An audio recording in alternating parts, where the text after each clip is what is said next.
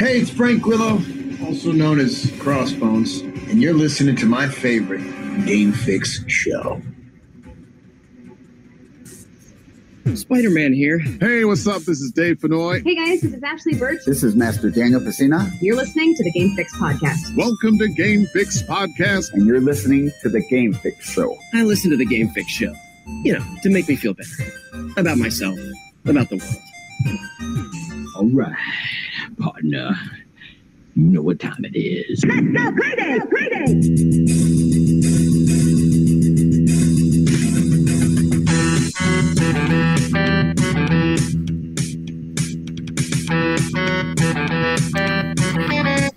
Hello, everybody.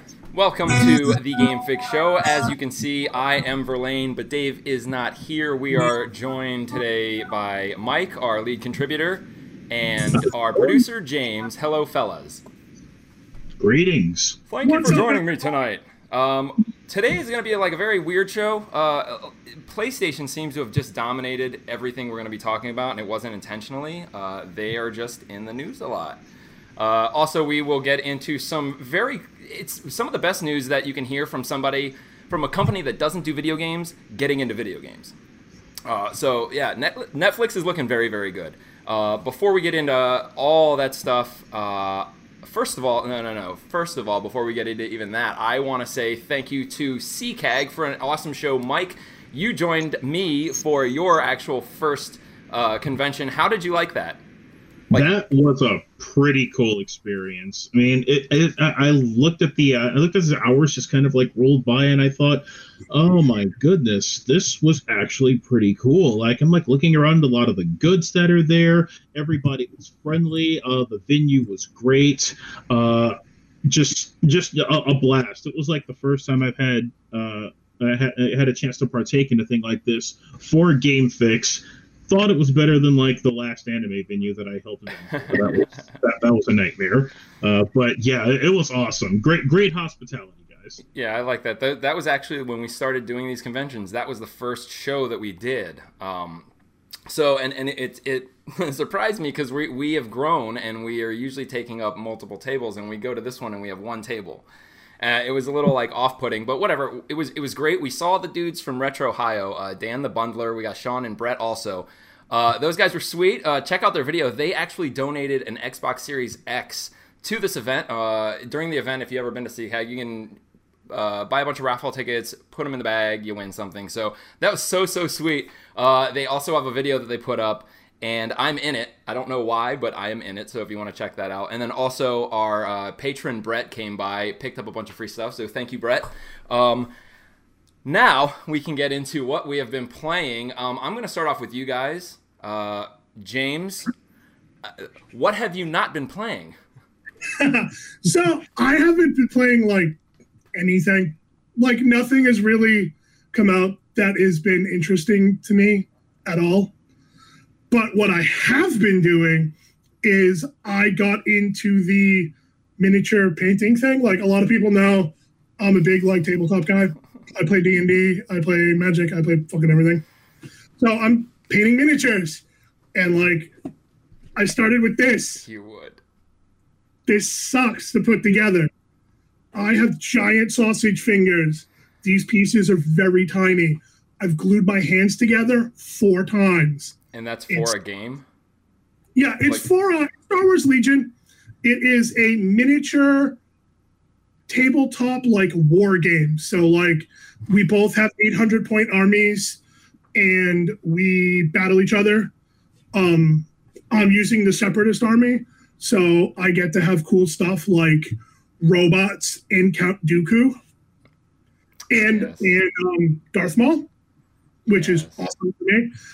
There's also other factions like you there, and you get like ATSTs and like the little probe droid things. You can do stuff like Vader, the Emperor, and then the Rebels have their own thing. They have like the bikes and stuff like that, dude. The game's awesome. It is a money sink like crazy though. Oh my god, I've spent so much money on this game like already. And then the cost of the paints and all of that, like, yeah, That's why we want you guys to subscribe to our Patreon. You'll see it down on the bottom. That's exactly because Games needs more paints. So Patreon / Game Fix Show. Right down there. James habits. It's hard to like type in the comment section like James needs paints. So what about you, Mike? What have you been playing, man? Like James, I haven't really been playing much in the video game department. I went ahead and purchased Guilty Gear Strive for PlayStation 4, which I was going to hold on it initially because Arc System Works can be a little bit Machiavellian with their like DLC packages and their character bundles. Like if you bought like Blaze Blue or any of the other previous Guilty Gear games, you kind of get stiffed out of the box if you don't get the season passes because the characters can be rather pricey. This game, however, I had to get it because Street Fighter V has been driving me absolutely nuts. The online infrastructure for that game is just absolute garbage. Street always had a terrible netcode, though. Yeah, because like it's like Japan's whole mindset with it's like rollback, but it's really bad rollback, and rollback's a decent online and internet a format for it. It's like better than delay based in a lot of ways, but the problem is that Japan will go, well, it works for us. It doesn't matter if your continent is like 3,000 times the size and the player base is all spread out. So so I'm here and I'll connect to a match with somebody in Norway, and it's just a laggy mess. So Guilty Gear Strives, it's got like a frame delay of maybe 4 or 5 on console, which is bad, but it's smoother than Street Fighter V. And this game is pretty damn good. Like I like it. It's dialed back a little bit of simplicity from like the last couple of Guilty Gear games. Like it's not as deep as Guilty Gear Zerd Revelator 2, but that's the one I play.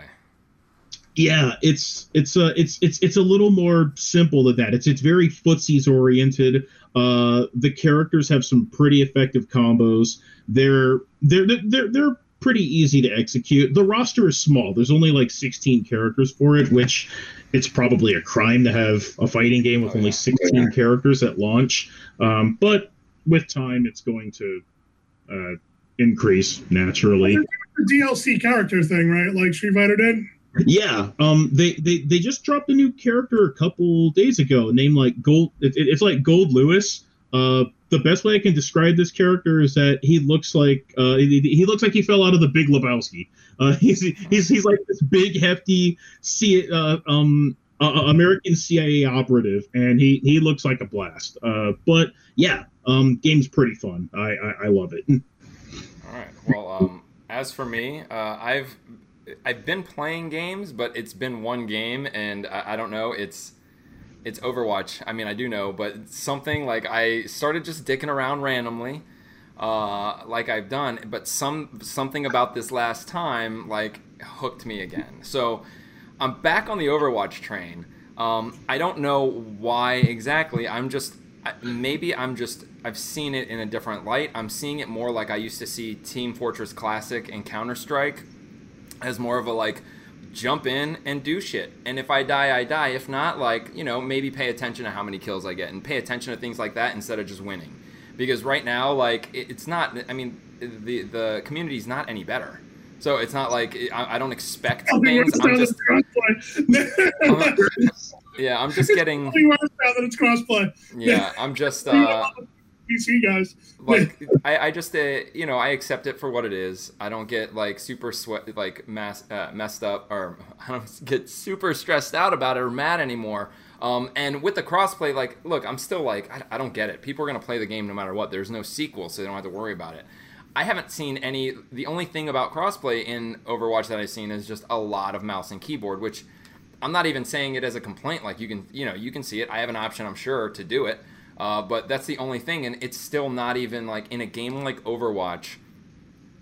It sucks sometimes, but Not as bad as when you're playing a game like Call of Duty, when everybody has, you have to do the same things. You have to kill people the same ways. In Overwatch, yeah, you can have a Genji player using mouse and keyboard, so he's super effective, but, in a way, he's supposed to be. So they're playing him at his best, and I could just switch to another character, like, no matter what. Like, there's something you can do by switching characters. Like, you can play the game without mouse and keyboard. In fact, I've talked to people that play PC Overwatch, and they actually, depending on the character, prefer controller. Like, they swear that mid-range fighting on console is better. So they will not, that when they play, if they're going to play those characters, they will play on a console. Oh, well, not on a console, they'll play on a controller, that's what I mean. I used to queue with a Reinhardt player who played with a controller. Because he was, dude, like, Reinhardt is so much better on a controller, and I'm like, dude, no. Reinhardt with mouse and keyboard, I think, would be. I mean, he's fine with a controller, really. Like, just his playstyle. Yeah, he really is. That bad. You don't have to like aim with him, really. Fire strike, but like you pick a direction and you go. So. Yeah. So like I could see that, but somebody like Widow or something, I couldn't do that with a controller. So whatever. There you go. That's what we've been playing. If you guys have stuff that you've been playing, stuff that you want us to know about, obviously you can always just shoot a message in the chat room. Send us anything, whatever we want to know. I'm going to get into this right now. Before we get into all the PlayStation stuff, Steam, like, somebody did something really cool. Steam Deck is just blowing up everywhere. It's I mean, look, honestly, Nintendo, if they have anything in the works, better release it now. They fucked up. I'm sure, like, Steam, I mean, look, Valve could have maybe even, like, not been so hard on the reveal, because I have a feeling they didn't even know. They may have assumed Nintendo was going to reveal something that was, like, equivalent. But now it's like they've just, like, nothing. You know what I'm saying? So anyways, so we got the Steam. Are you saying the OLED screen is not equivalent to this? Come on, dude. No. So half an inch bigger. So the Steam Deck's coming out, and somebody actually took the specs and everything from what the videos were and 3D printed a Steam Deck. So it's interesting because he got to feel, and he made a video about it on, like, the button layout. So obviously the Steam Deck, the insides and what it's going to be doing is going to be really awesome. But when it comes to the actual layout on the controllers, like, there were some interesting things. Like, underneath the thumbsticks are two, like, almost like mouse pads. Those, I guess the way that it is right now is really awkward to get your thumb down from the controller.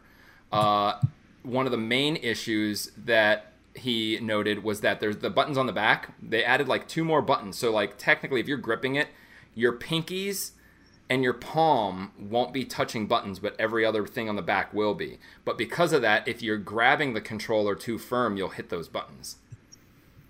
There you go. And then on the B button, or where the B button would be, all the way to the right, you can even, like, if you even see the picture, like, it's really to the edge. And I guess, like, when you start, if you're hitting the top bumper or the trigger and trying to push B, like, say you're in a firefight and need to crouch, you're going to be rubbing against your finger and might not even, like, be able to do that. Kind of like, I'm one of those PlayStation people who, when you play with the 2 sticks, your thumbs bump together. Like, I'm not used to that, and my thumbs keep hitting each other, which is stupid and annoying, and I can see how this is going to be a big issue. However, because this dude did this, whoa, I'm getting dizzy.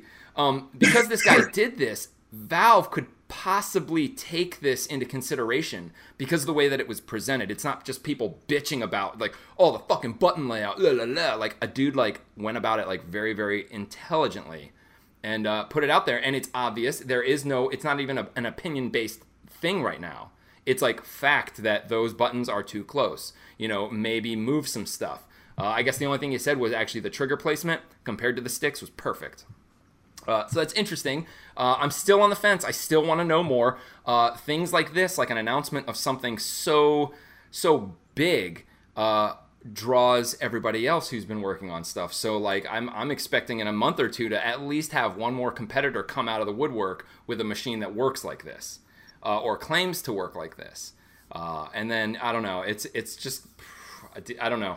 I don't know. This is one of those things that's still almost too good to be true. Mike, what do you think about... Wait, no. James, what do you think about the Steam Deck right now? I think it's a good idea. The ability to carry my entire Steam library with me is phenomenal. Yeah, there's going to be some games I'm not going to be able to play on it. That's fine. But like a lot of the indie stuff, a lot of the older AAA stuff, this console will definitely handle. Like, that's absolutely phenomenal to me. I like the whole idea. I like the whole premise. I think like the 3-tiered pay system for it is a little weird.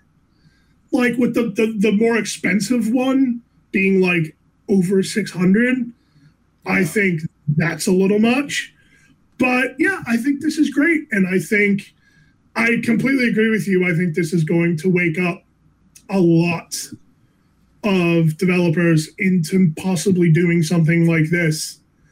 Like, Epic is like on the phone right now going, dude, we got to do this. Like, because that's just how they are. I like the ability to like be able to install other storefronts. Like, you can have Windows on it, you can have Epic on it. I think it's awesome Steam is doing that. I think this is a good idea. And it's going to be its own little niche thing. I don't think this is being created to compete with the Switch. It's a lot what I'm seeing. People are like, oh, it's just going to kill the Switch. I don't think it is. I think it's just going to be its own thing. It's going to be its own thing. I think it will. I think it will kill the Switch. Not kill it. You're always going to have your cult following for Nintendo. They're not going to die. But when it comes to gamers, you're going to see people like me buying this thing and not buying the Nintendo Switch. And you're really going to this is really going to segregate their audience again, which they have just kind of got together. Like they are finally starting to bring over more adults while keeping all the kids, and they're doing it really good. I mean, of people that it's amazing how many people are still like Nintendo fanboys, and I get it. So once they've gotten all this together, you have Steam coming in, and what Steam's going to do is get all those people who are attracted to Nintendo for the portable, for really just for the portable. Maybe that's it. But it's just like the power, the gamers who are into it, or people like me. Like, if I was gonna buy the Nintendo Switch, I'm not gonna do that right now. There's no fucking way I will buy the Nintendo Switch when the Steam Deck exists, right? Yeah. However, Valve does not have a good track record with peripherals, with hardware. They have the Steam Box. Does that even exist anymore? No. Right, and you know what? That was an idea, kinda. That was going reverse. That was taking the computer out of the console, or leaving the console, taking the computer out. Which is not how you build a console. Really, it's taking the console and putting the computer in. So that didn't work out. Then you've got the controller, which was, in my opinion, just a failure. That looked like the Nintendo. I think it was called the 3D Max. There was one that had zero pad. Do you know what I'm talking about, Mike? The Nintendo with the flat. It was like that flat looking glass surface thing that was supposed to be like motion sense. Right. It'd be like controlling it with your phone, using your phone screen to control a game. I never used it. That's just what it looked like, and that really, I don't know. I don't think it really took off, especially when you are a PC, like the PC company, game software, Steam owning stuff. And you're pretty much, building something that really isn't what they like. PC players don't want a controller. Like, hardcore Valve people don't want a controller. They don't. Why are you making it? Why are you making? They are doing so much to alienate people that are like Master Race PC, because they're doing everything they come out with is against that. But then you got their VR, which still hasn't come out yet, which is supposed to be so innovative with the controls, like every finger tracking and all this, and it still hasn't come out yet. So, Mike, what do you think about the Steam Deck? I think the Steam Deck is... I think it's... I almost feel like it's going to be a prototype for them to try something a little bit different, maybe more advanced. There's like complaints about the specs that it run at, like it's going to max out at like 30 frames per second. Again, for the kind of games that I like to play on Steam, that's not going to be a problem. Because like my Switch, my Steam library is full of just like weird indie stuff. So I don't need to worry about the performance on like Red Dead Redemption 2. All right, I got cool. you. Like, Yeah. Sorry. Like I like you said, I think it's going to be something that's going to trigger a couple of more companies to try something, because shortly after the Steam Deck reveal, which was fashionable after the OLED reveal that left everybody going, huh? I saw a couple of rumors that Microsoft might be getting into another handheld type thing, and those talks have been happening for years. Yeah. I think that now that companies know that they're not going to dethrone Nintendo from the handheld market, as long as they can kind of compete and have like a healthy user base, I think they're going to be fine. I mean, I actually tried to pre-order the base one, which everyone said stay away from. But I think the ability to hook it up to a TV is kind of awesome. So I see it as maybe coming when it first comes out, being like because of the cap on the frame rate right now, and we don't know if it's going to be able to be upgraded, but it seems like right now it's just kind of going to be the PC equivalent of all these retro machines that come out that are like preloaded with games, but this is going to only play PC games that, you know, are pre a certain era of graphics. So at first, it's going to feel just like a retro, like even to people like me, I'm going to buy it and I'm going to just play the games that I played when I last played Steam, and that was like years and years and years and years ago. Right. So again, for me, it's going to be like you, Mike. It's going to be like no problem. 30 frames, who gives a shit? All the games that I played and that are in my library were built for 30 frames. So exactly. Like I'm going to download Fightcade on it and probably play like Art of Fighting 2 on it. Yeah. So the 30 frames is actually just their bare minimum of target. Like, they don't want any games to go under 30 right. frames. Okay. But this console is definitely it's 800p.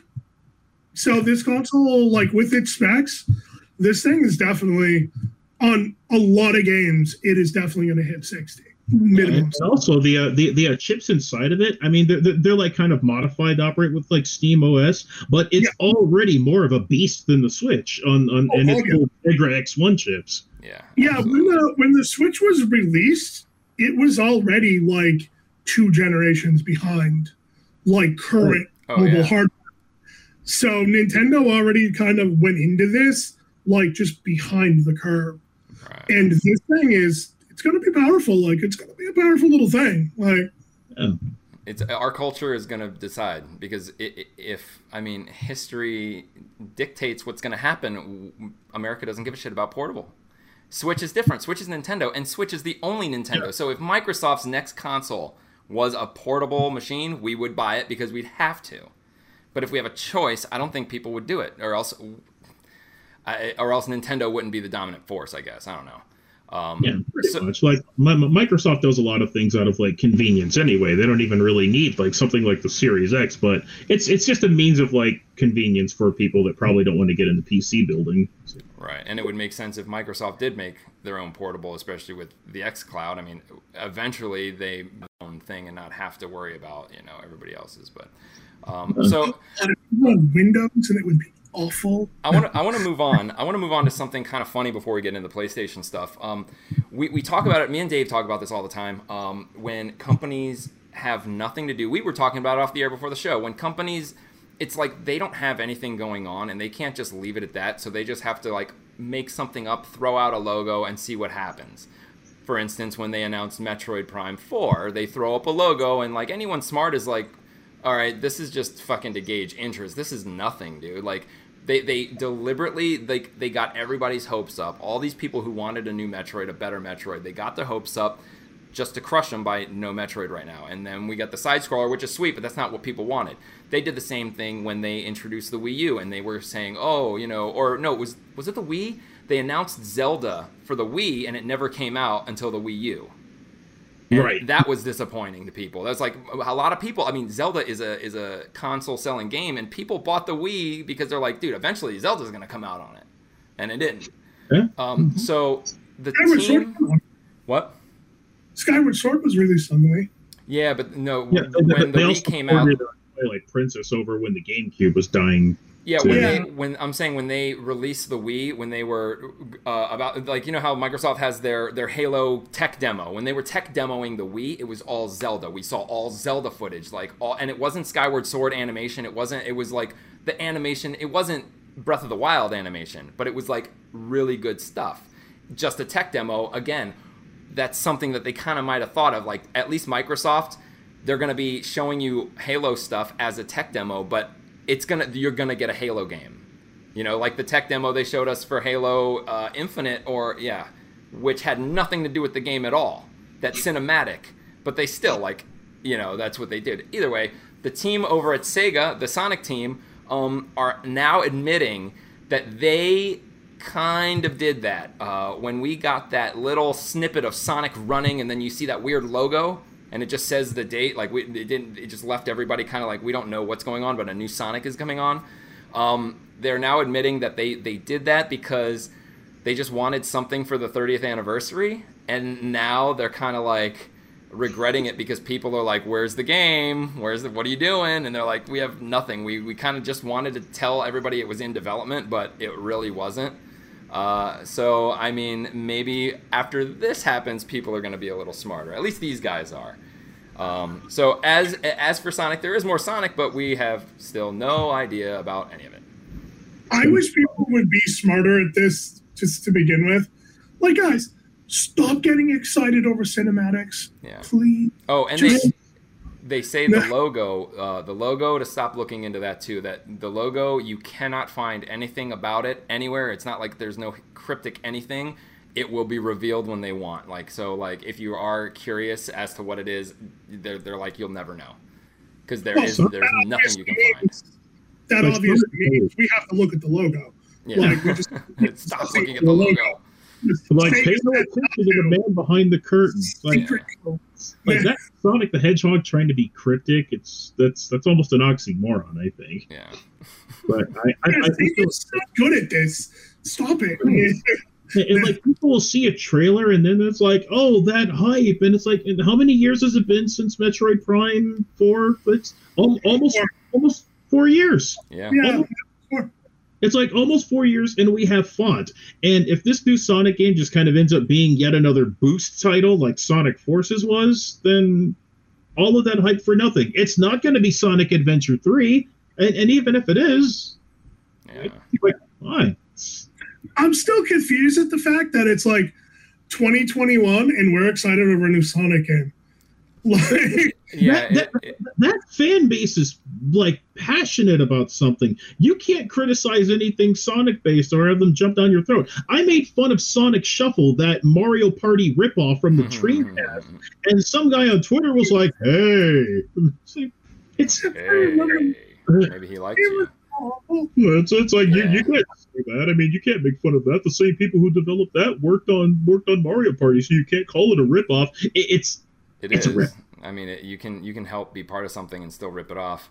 But these Sonic guys, like, yeah, Sonic's cool and all, and I mean, the hype is only fueled by them. I mean, they're smart enough to kind of treat Sonic bigger than he is, big like he was. So, like, even though a shit game's coming out, they kind of got it down where they can give us enough to get everybody hyped. They give us a game, and like, it's almost like you're ashamed of how excited you were, so you accept the game as what it is. You're like, okay, I guess. All right.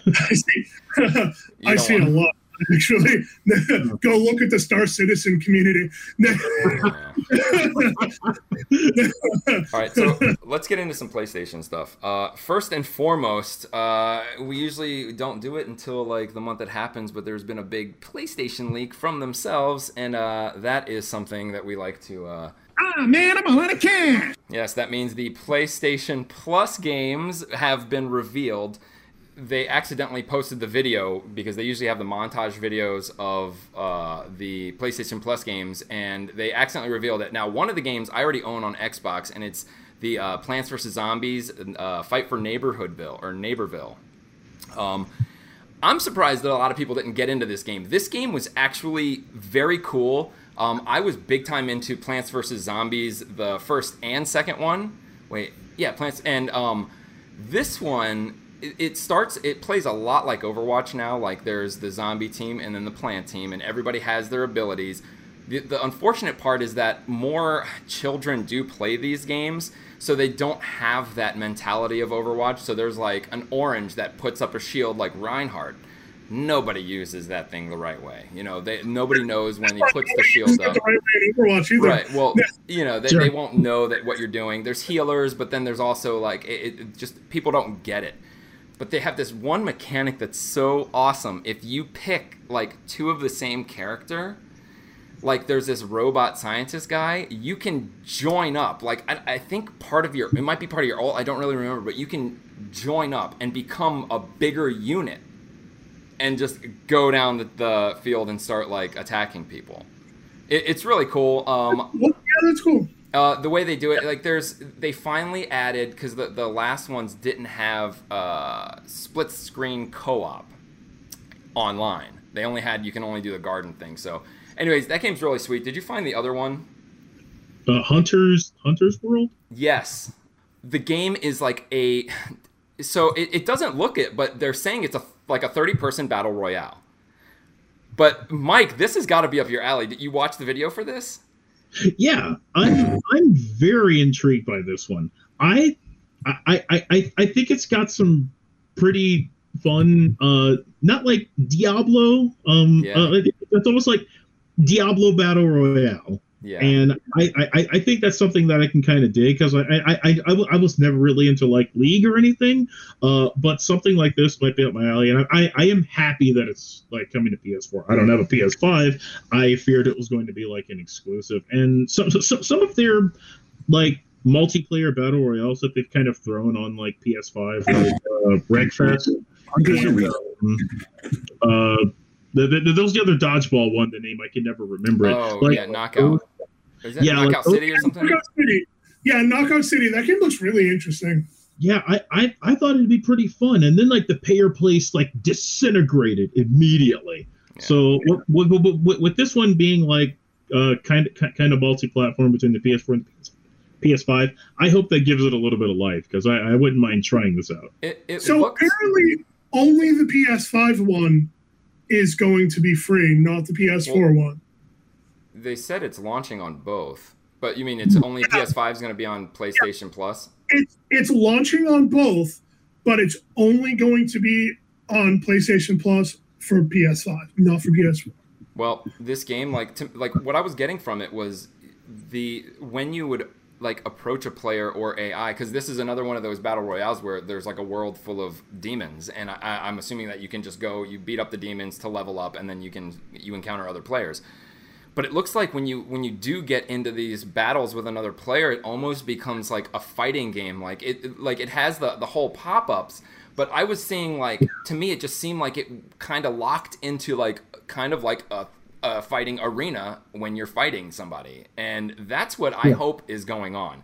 When you just turned the Power Stone. Yeah, like if you're playing Fortnite and you get up to somebody and you get really close, or any game, like once you get close enough, you know, there are no guns, and it turns into like a fighting game, and then you seriously have to, like, you're playing a fighting game. That's the coolest way to do a fighting battle royale. Run around and just fucking take people out match by match. Yeah, I think so. Like fighting games have been looking for a way to cash in on that kind of esports revenue. So like maybe Battle Royale will be like a way to try and go with that. That would be crazy. Someone's got to do that. Yeah. When I first saw this game, I thought it was like an expansion for Honor, and it wasn't. Really? Yeah, like I kind of got that similar vibe to For Honor.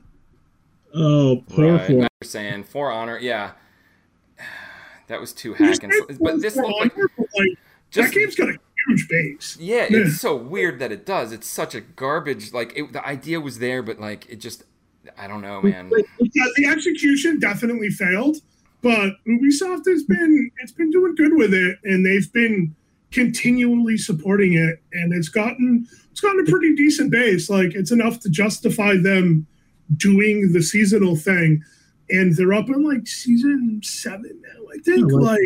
It's lasted this long. I mean, that was almost a launch game. Yeah, they're still putting characters in it. There's characters. Yeah, I don't know. The last game is Tennis World Tour 2. Whatever, it's tennis, I'm sure. I want virtual tennis back. I want some VR tennis. Oh, that'd be But awesome. that's just me. Hey. All right, so there's something that I kind of let's talk Apple TV real quick. Nothing real big. Apple, in partnership with PlayStation, is offering 6 months of Apple TV free. You can pretty much just go search it, you sign up right now, and you will have it. And then after that, it's $4.99 a month.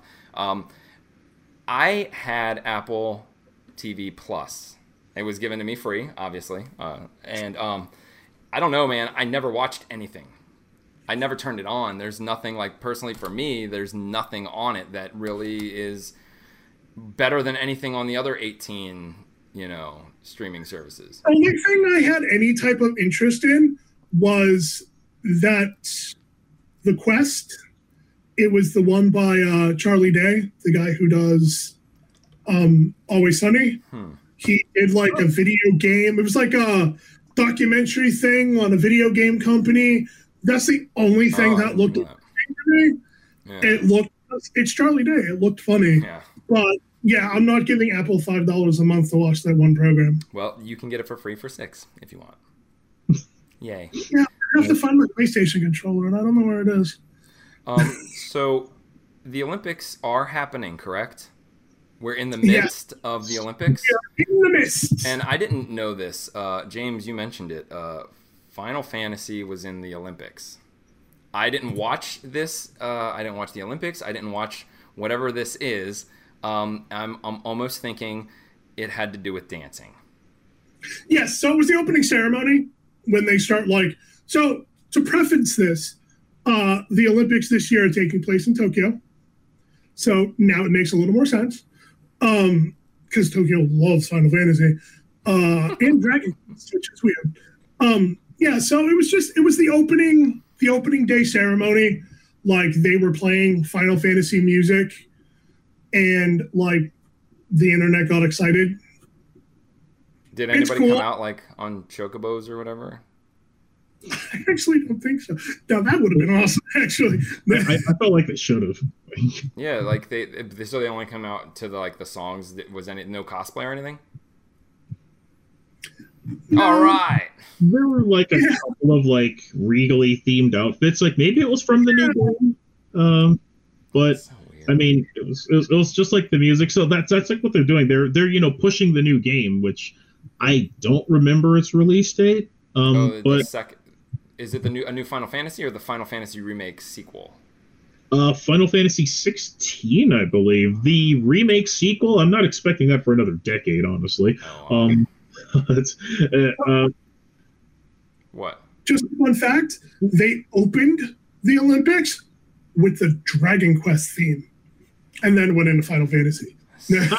See, like, as dumb as it is, and as I don't think it really is relevant until video games become something in the Olympics. Like, dude, like Tokyo and Japan, they do the coolest like advertisements, like the coolest way to promote anything, especially video games. Like, they do it. Like, you would never see when the American team comes out, they start playing like, I don't know, like a Halo theme or something, or God of War. Wasn't there another one where like Pikachu was an official spokesman? Wasn't it like the Winter Games or something? Yeah, like Pikachu was there and shit. Like Super Saiyan Goku was at one of those. Yeah, like Japan like knows how to do this shit, and like all the other countries, seriously, y'all need to step up. Yeah, we suck. Like, really do. And, over here, there's still a weird, like, despite video games being the most popular form of like entertainment in like the country, there's still that stigma of like, oh, you still play video games as an adult. Like, video games make more money in the U.S. than like the fucking movie industry. right? That just blows my mind. And video games still have this stigma behind it. Like, whatever, man. We'll just go to Japan for all the cool shit. Oh yeah. Right. All right, so there's this game called Genshin Impact. I know both of you have at least tried it. The only reason I'm mentioning it, and the only reason this even matters, I'm talking about Aloy from Horizon Zero Dawn is going to be a playable character in this game. I love cameos. I love when people and companies do this stuff, but I don't get it right now, because I thought that like your properties are kind of sacred, and like, you know, like Master Chief wasn't allowed to be in Mortal Kombat, like, you know, Kratos was, but I mean, whatever, he fits. But you know, it's, you don't always see this kind of willy-nilly stuff. You know, it took how many decades for Nintendo to let somebody make a Mario cameo kind of game, like with whatchamacallit, Rabbids. So you get PlayStation and they have Aloy, and that's cool, but dude, they're like kind of diluting the shit out of this broad, because she is in her own game. They're just like, here, Fortnite, have her. Fortnite.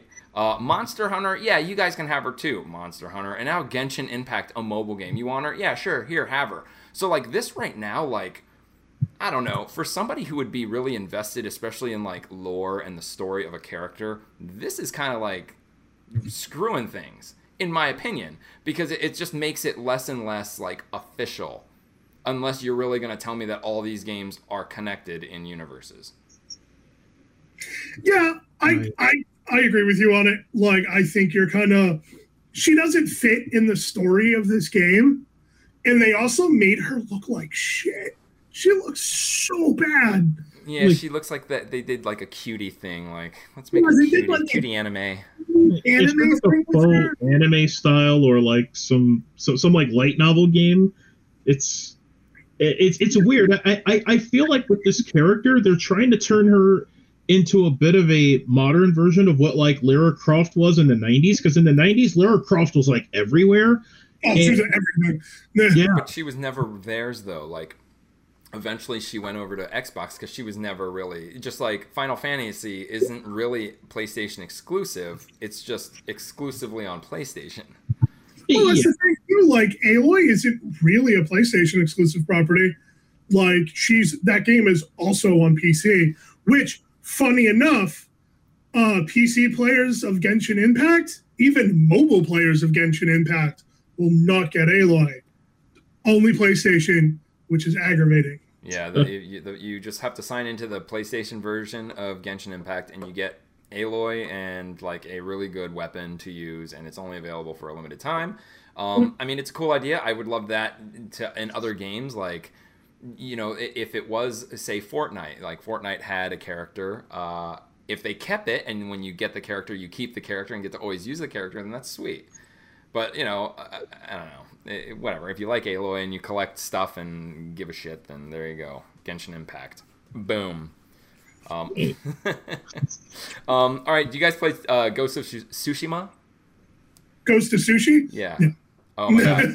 Okay, so it's a great game. I don't need to get into it. It's like, you know, it's like a typical third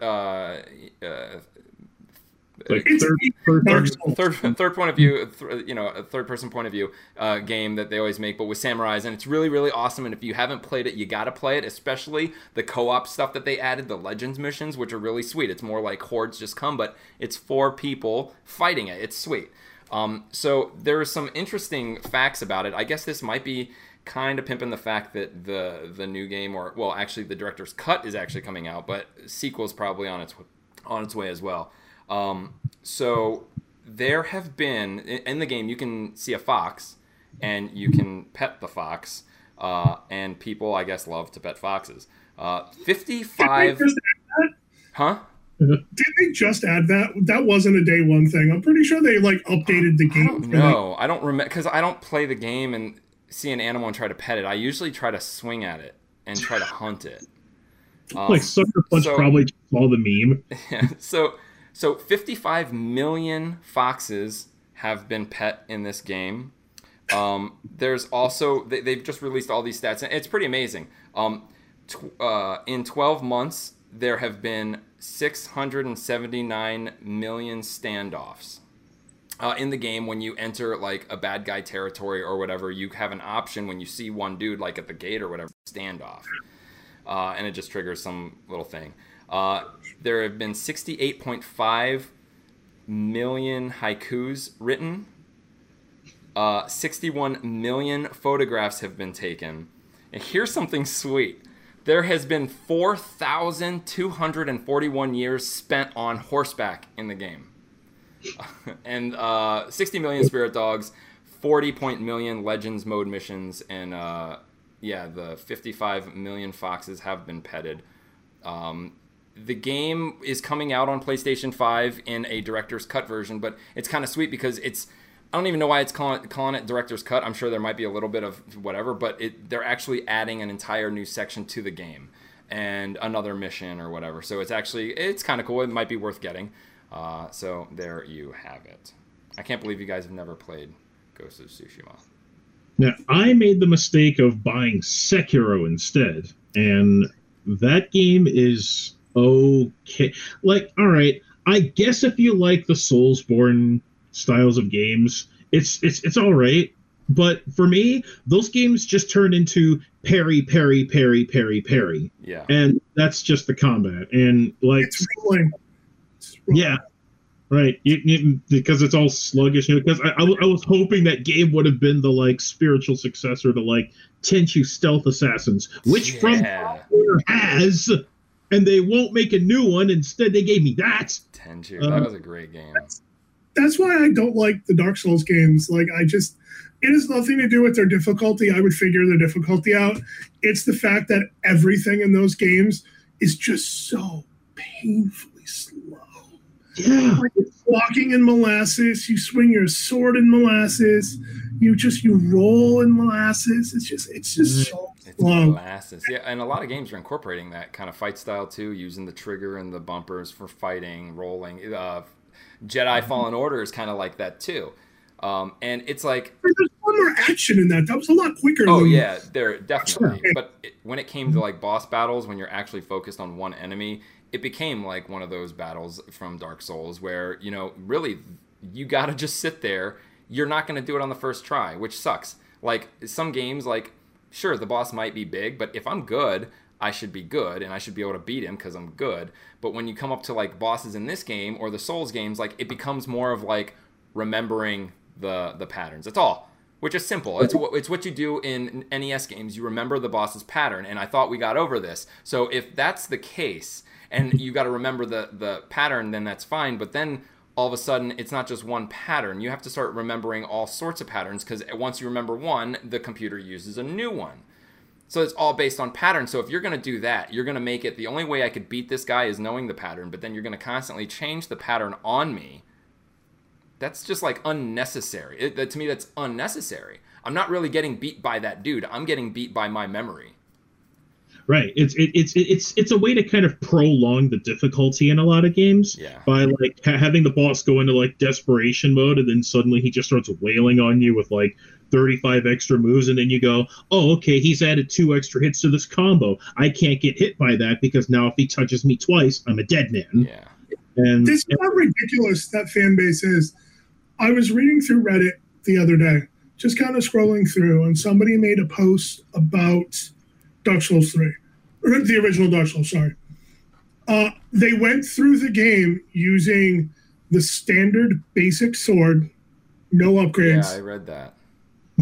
And like the first boss or some boss or something took them like 16 hours to beat because he did so little damage to the boss.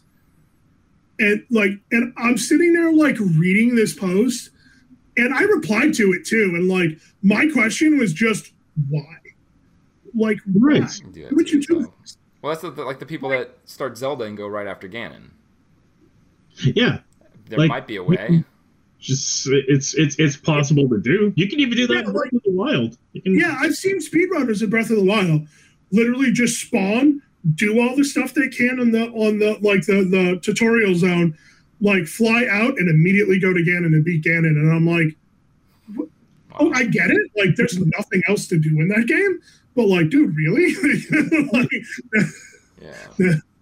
Right, and that's why I looked at but they even like Kingdom Hearts kind of adopted the Soulsborne style of like fighting. I watched my wife play Kingdom Hearts 3, and she's just wailing on enemies, and then they wail on her, and it's just taking turns. It's like there's no like method or strategy to this. Block until they're done hitting, and then you just hit them. It's like, and at least with Ghost of Tsushima, it looks very stylish, and I think that's what I appreciate. Oh, it's like the typical like Shadows of Mordor kind of stuff, Batman, Arkham, like, you know, you're surrounded by dudes, you can do parries, you can incorporate your little trinkets and stuff. So yeah, definitely. Sekiro, I know, like, I heard a lot of my friends played that game, but it looked sweet. But yeah, once I heard about the way it was played, then whatever. You know what? You're absolutely right, man. Because like Assassin's Creed Valhalla was like that. Yeah. Like it was literally, like, you know, the beginning levels. It was, you know, and then enemies just started having more and more and more and more health,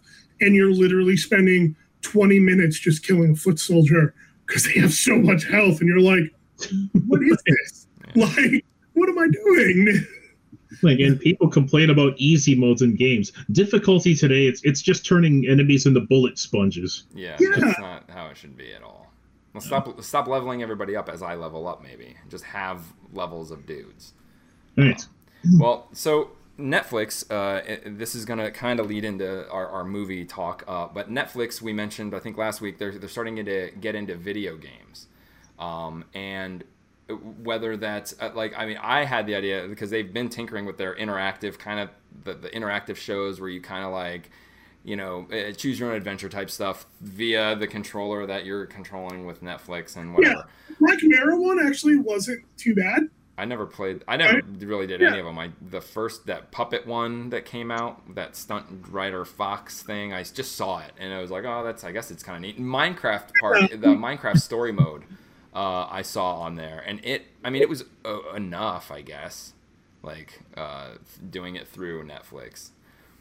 So anyways, they have announced, of course, that they're gonna really get into gaming, and I guess it turns out that they're kind of going to be doing it right. So they have a really good point, and they're really, I guess, addressing just their properties. Like if there's a Stranger Things game that comes back out, or if there's something else like one of their properties, they pretty much are saying, well, we're making the game, and the game's sole purpose is, you know, just to exist and to be like, this is, you know, this is a Stranger Things thing, and Stranger Things exists, and there's nothing else that they need to do because they own everything about it. So they don't need to charge people money. They don't need to get us with like any kind of like loot boxes or stuff like that. Like it could be absolutely free and absolutely good. So that's kind of like sweet, because as we're seeing, they're actually starting to, you know, control a bunch of properties. And the only one I can think of is like The Witcher. So obviously they don't own The Witcher, but they own the rights to make The Witcher into that. Now, all it would take them to do would be pretty much dump the funds, because now they're kind of like part of the Witcher thing. You know, give CD Projekt Red a way huge amount of money just to help make that game even better. Maybe even freer, maybe something, because of the fact that it's like, you know, doing nothing but helping their game. Just like, I don't know, a lot of times when you do have games that are made based on stupid shows, let's say the Space Jam basketball game that's out right now. Like, the game is super simple, super short. It was done as a contest or whatever, but like, no one put anything into it. If it made money or not, who gives a shit? No one cares. It's free anyways. But imagine games like that, but that were like, you know, very good, like maybe even tied into the canon of what they're like based on. Like I'm not afraid of this idea right now. Yeah, I'm not either. Like anything that continues to move this industry forward, I'm completely for. Like it be it like the interactiveness that Netflix was doing, or even to this, like, I have absolutely no problem for. Listen, more games are better. It's just the way it is. Like who exactly is going to be down on this idea? I mean, all Netflix would have to do is just like hire and contract people with a little bit of gaming know-how. I mean, that's how Microsoft started. They didn't really know a great deal about games, and they went in and they kind of built their own philosophy off of it. So you can take some properties in here, and like I think the first thing that crossed my mind when I saw the story is I don't know if you guys ever played any of those like games off of like Newgrounds back in the day. Yes. In like the early 2000s. And I thought that they could like add some games like that, maybe some like lower end ones with like the way games have evolved now. Like something like that could be it can be really great. Like there were people wondering, like, oh, geez, it's like Netflix in trouble with like the rise of all of these other companies having like streaming platforms. This is a way to diversify their product and getting into gaming while gaming is still a hot commodity. It's a great idea right now. Yeah. And not to mention like those that what the hell was it? The Walking Dead games, like those interactive games. Oh yeah, that would be perfect for something like Netflix. Yeah, like that would be absolutely perfect because there's not a lot of action in it. It's just like a choose your own story thing. That'd be perfect for that. Telltale games, yeah, absolutely. Telltale games would fit on Netflix perfectly. I still don't like them, but if there was, any kind of game that they could make and have on their platform, it would be a game like that. They've indicated, though, I think they're going to be doing like more mobile stuff, like kind of like they had the Stranger Things game. Was that on mobile also? I don't know, but when they have a mobile game for their show, but they're just pretty much saying from here on, those games are going to be quality. So sure, anyone can fucking say that. It could be anything, but like they seem to be saying all the things that people want to hear when someone makes an announcement like this, explaining how it's going to be better. Well, pretty much we have like, this is just us, instead of dumping money into a commercial being made for Netflix, we're putting it into a fucking video game. That's our commercial. And I think it's fucking brilliant. Yeah, it's gonna be.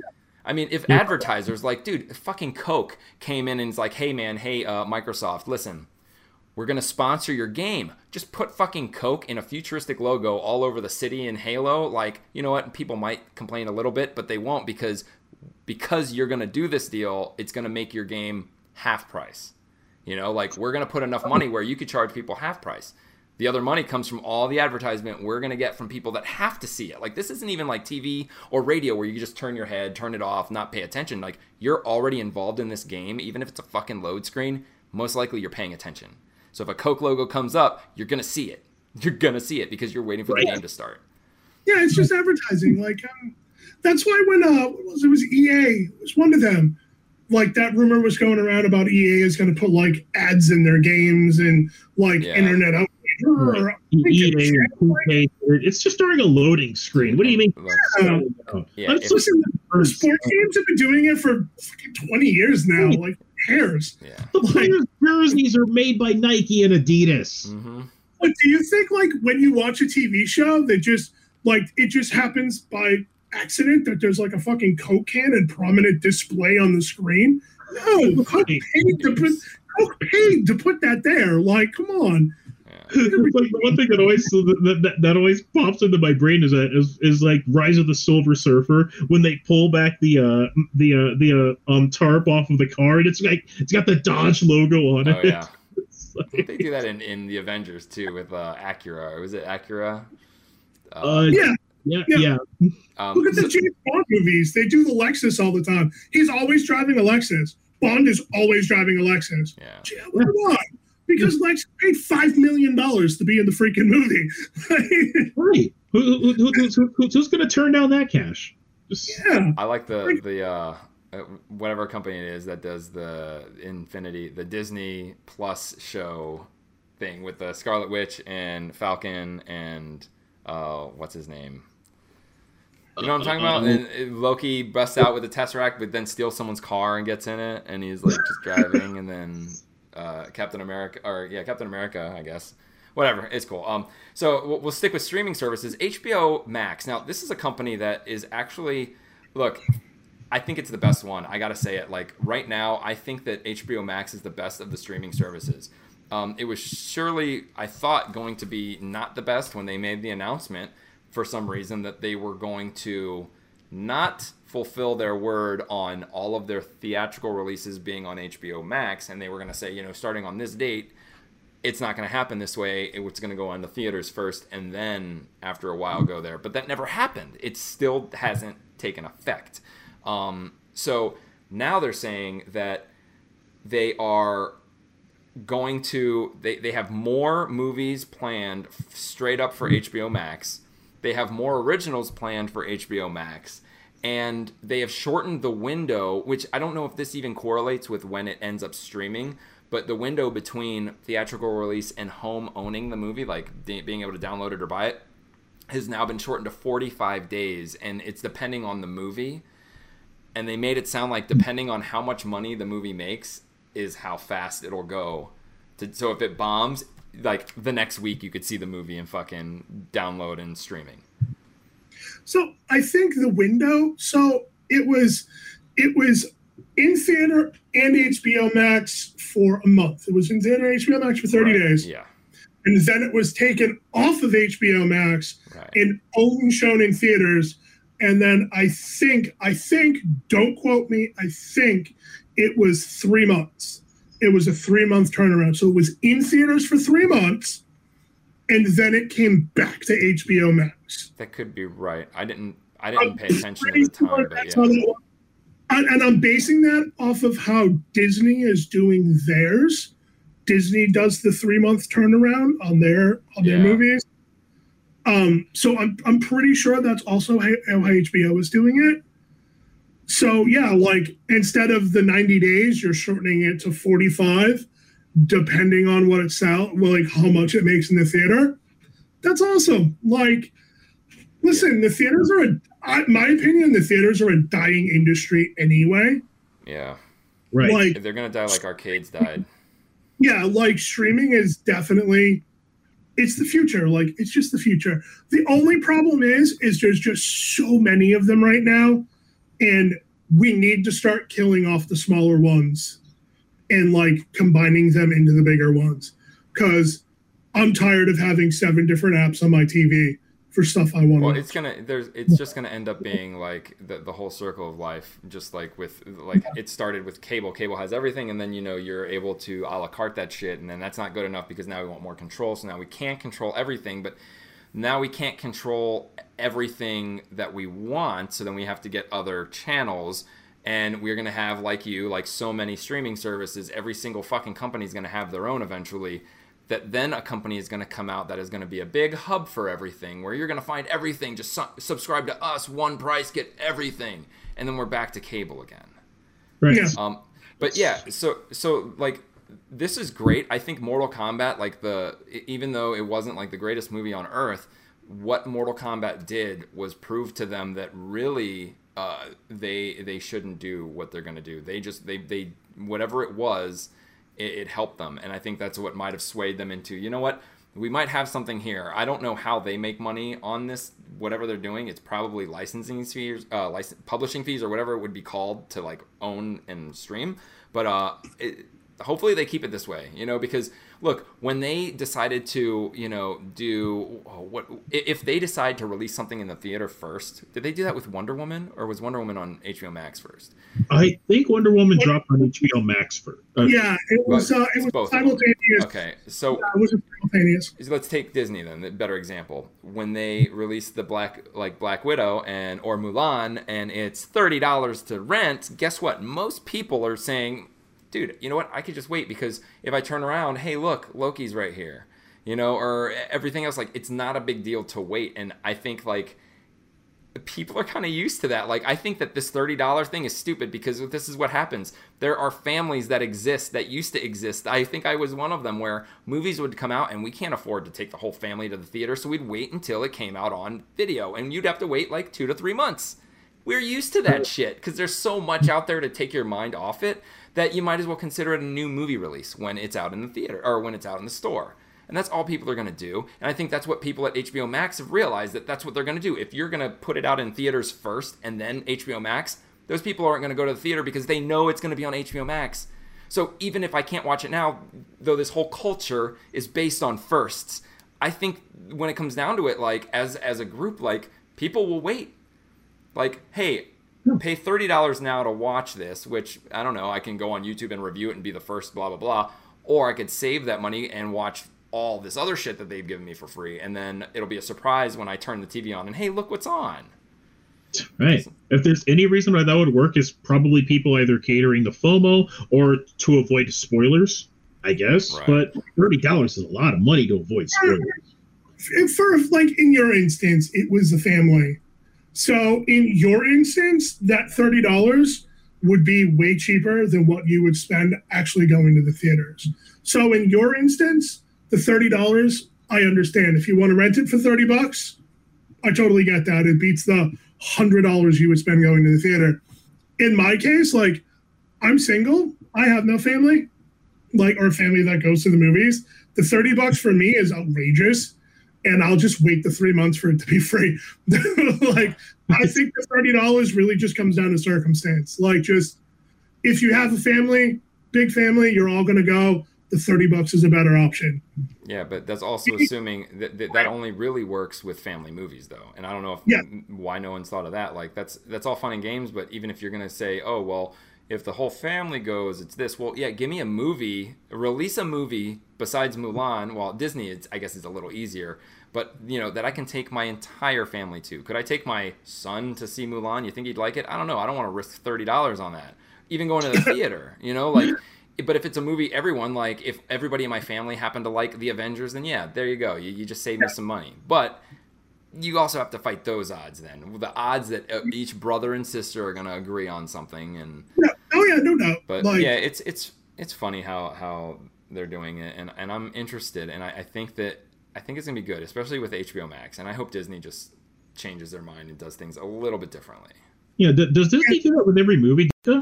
No, see, that's the thing. Like, they didn't. They have certain movies that they don't, and it seems like the Pixar movies aren't.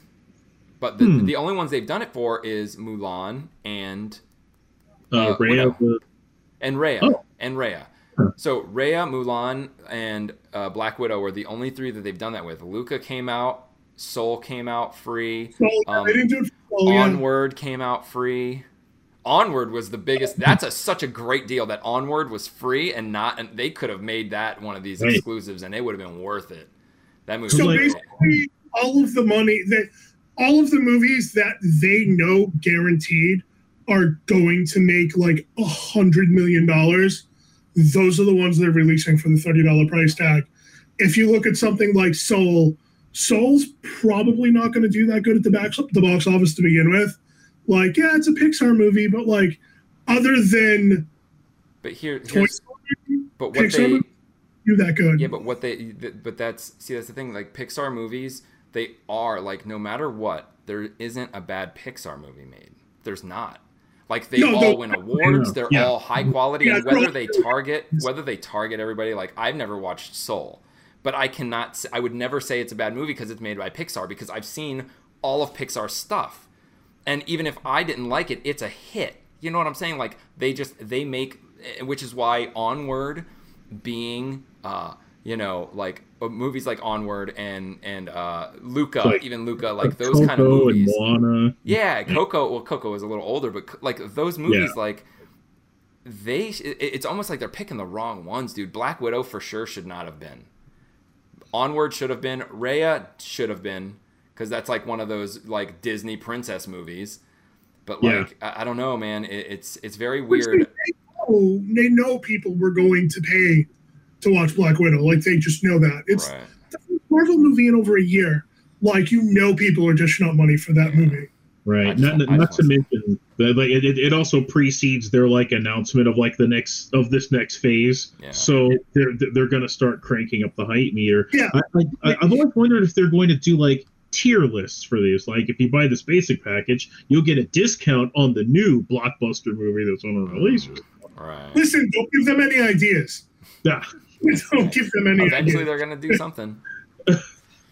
All right, and the last thing, all right, I got to mention the Injustice. We mentioned Injustice was becoming an animated movie courtesy of DC, which is very awesome. DC sucks except for their animation department, which is just fucking awesome.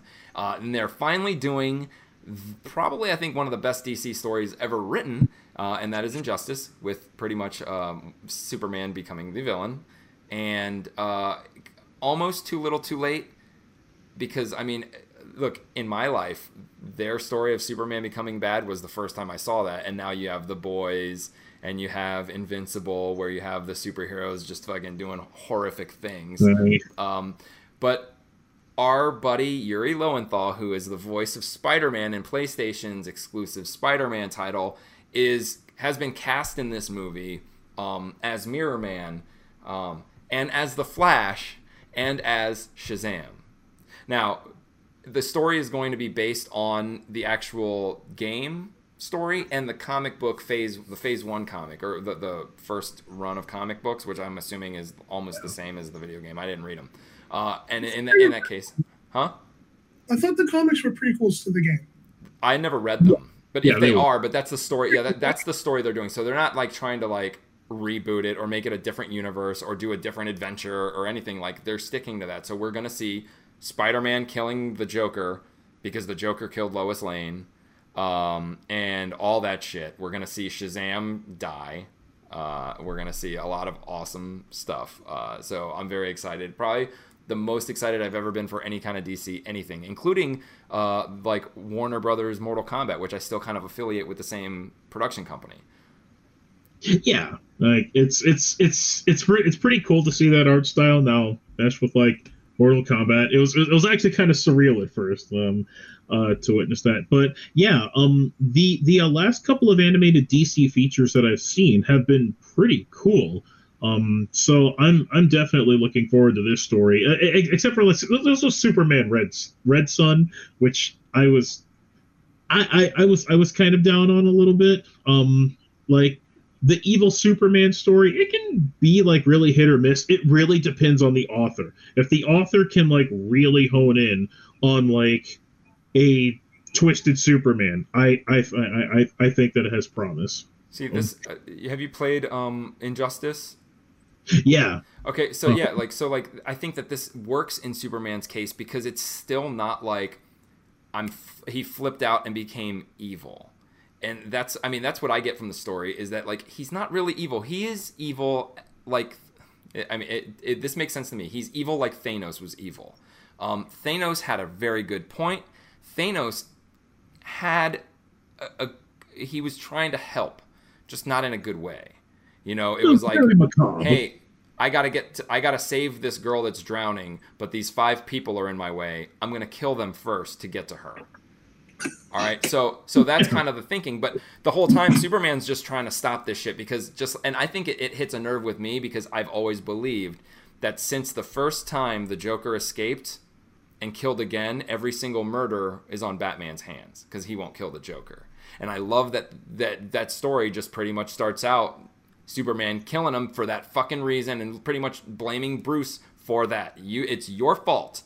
You killed Lois Lane because you wouldn't kill the son of a bitch. So yeah, I'm excited for this one. It's gonna be good. And they don't hold back either. They don't like. They cuss and there's blood and it's sweet. So very cool. One more thing I want to hit. Movies have definitely gotten more of the higher rating. Oh yeah. Like I watched Justice League Dark not that long ago, and like yeah, there was some cussing and some like really gratuitous kind of violence in that movie, and I'm like, holy shit, I love it. Like yeah. They're good at that. There's one that's coming out now on Netflix that I don't know about. I only know because of the Teenage Mutant Ninja Turtles, and that's Usagi Chronicles on Netflix. And Usagi, all I know is Usagi Yojimbo. Is that his name? Yes. Usagi Yojimbo. He's the rabbit from Ninja Turtles. Most people probably don't even know that happened, but Mike knows. You were telling me about like what the cameo was. I only know of the guy from the toy, and the reason this is kind of exciting is because does this tie in? Is this a Ninja Turtle spinoff? It could be. I mean, they always leave that door open anytime that they bring Usagi Yojimbo back. But he generally cameos in most incarnations of the Turtles as kind of like a nod to Kevin Eastman, because the author of Usagi Yojimbo and Kevin Eastman were kind of like partners and pretty much lifelong friends. So. Yeah, with this one, I'm surprised that it took this long for Usagi Yojimbo to get his own cartoon. I mean, he'd always had the comic books and they were always successful, but in the like realm of Turtles, it was always rather niche to see him. So now it's like Launchpad in DuckTales in the Disney Afternoon. Yeah, pretty much. He's right. So do you think that it has to do with the fact that, like, I mean, it feels that what is it called? Anamorphic. Anamorphic is kind of like in right now, and more so not like in the sense of furries, but just in the sense of we're tired of seeing humans on screen. Let's do this animal thing. Yeah, like I was sad that like Disney never capitalized off of that after Zootopia, because it looked like Disney was back with animals again, and then they kind of didn't. So seeing like Usagi Yojimbo again, it actually kind of gave me flashbacks of the Kung Fu Panda series, which I think is better than it gets credit for. And yeah, I'm looking forward to this, and I would hope that there's going to be like more of it down the road. Like Netflix has been putting out some pretty cool shows between that and Masters of the Universe. Yeah. Like, it's really cool to look forward to this. Mike, question, because if anybody would know, you would know. Didn't Usagi Yojimbo originate in the Archie line, and then work his way over to the original Image, or was there always like an Eastman and Leard version of that character? Archie is like, hey, a rabbit with a sword, let's use him. Yeah, the stories based off the Archie comics. Yeah. So when he crossed over, I think that there were like some like rights that were paid off. That's probably one of the reasons why a TV series never happened. The Archie. He was also never in the cartoon either, right? Not he appeared in like one episode of like the 87 Turtles, and then I think he appeared again in the 2003 Turtles. He did appear in the 87 Turtles. Yeah. It was like really brief. It was just one episode that was just about him. Yeah, it was very much like the other comic series that Eastman wanted to do with like the frogs, because like there was that bit where like the frogs appeared, and that was another comic that he wanted to do, and it didn't last as long as Turtles. Who were the frogs? What were they called? Oh, geez, I can't exactly remember their name. Like, remember that. But yeah, like Shredder had like gotten he had like gotten these mutant frogs to battle with them, and I think that they started off as like a side toy line that Eastman wanted to do a comic for, and I think it existed. Like are you talking about the Punk Frogs? Yes, yeah, Punk Frogs. And I think they got a couple of Playmates toys back in the day, but I don't think it was enough to like catapult them into like a show. Let me for reference. All right. Here is. Oh, Genghis Frog is part of that. I saw. Yeah, that's where it came from. Okay. That Mike is referencing. Okay. I'm pretty sure I owned one of them in this line. I think they only made one, right? I've only seen one. Yeah, I think you're right. I think they only made the one. I think they were going to make the others, but then after the accident in like 95, they just stopped producing them. And that was when that shipment coming from China to the U.S. sank in the Pacific. So only half of that line was released in the U.S. That's why like the giraffe is actually like kind of really rare. And yeah, so that explains a great deal. Yeah, like there's the one of the series, like one of the final series to that toy line is actually just like a lot of those figures are incredibly rare to find because a shipping vessel marked from China to the US sank in the middle of the Pacific. So we only got a short print run of some of those figures, one of them being that giraffe.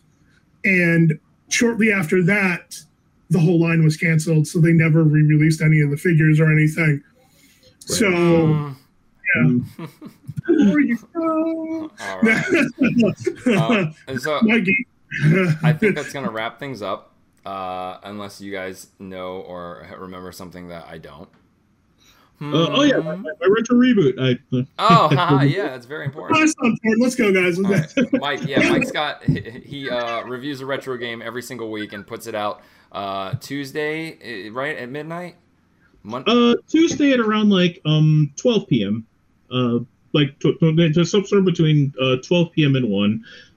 And this week I'm going to be doing the first Mega Man game on NES. Nice. And I often get a lot of shit thrown at me when I talk about Mega Man Online because I don't hate the franchise, but I hated the way Capcom has treated him over, especially in the 2000s when nostalgia started to kick in and they just kept trucking out anniversaries. Mm-hmm. But yeah, I wanted to go back to the original series and take a look at the very first game because it's interesting to see the launching pad that it started from into Mega Man X, which is one of my favorite Super Nintendo games. Yeah, that first Mega Man game, that game was not good.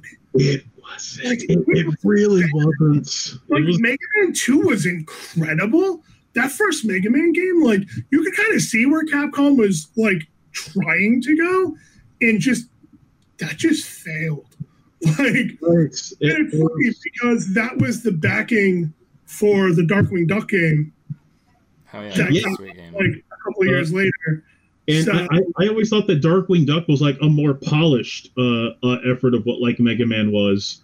It really was.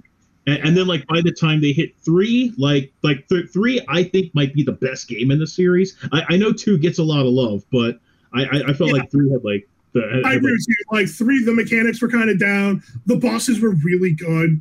The bosses in the first one were just awful. And in the second one, they were good. 3 was kind of their pinnacle. That was a really good game.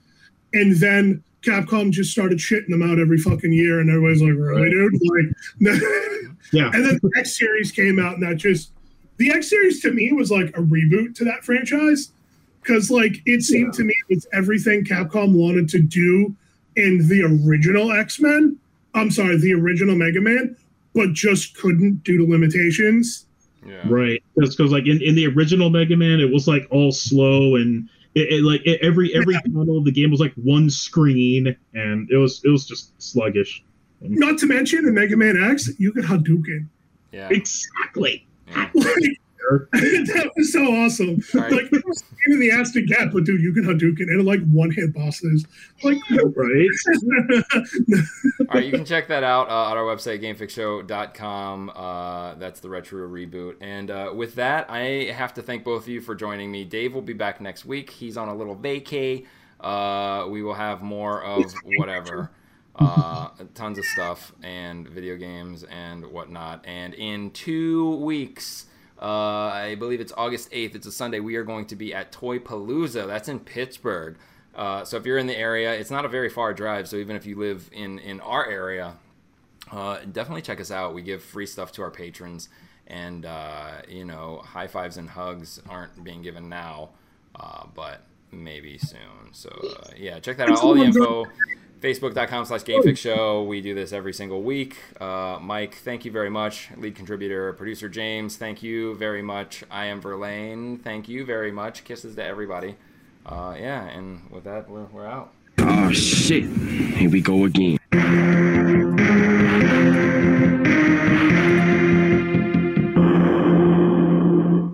Adios, turd nuggets. Hey there! I'm Hannah. And I'm Audrey.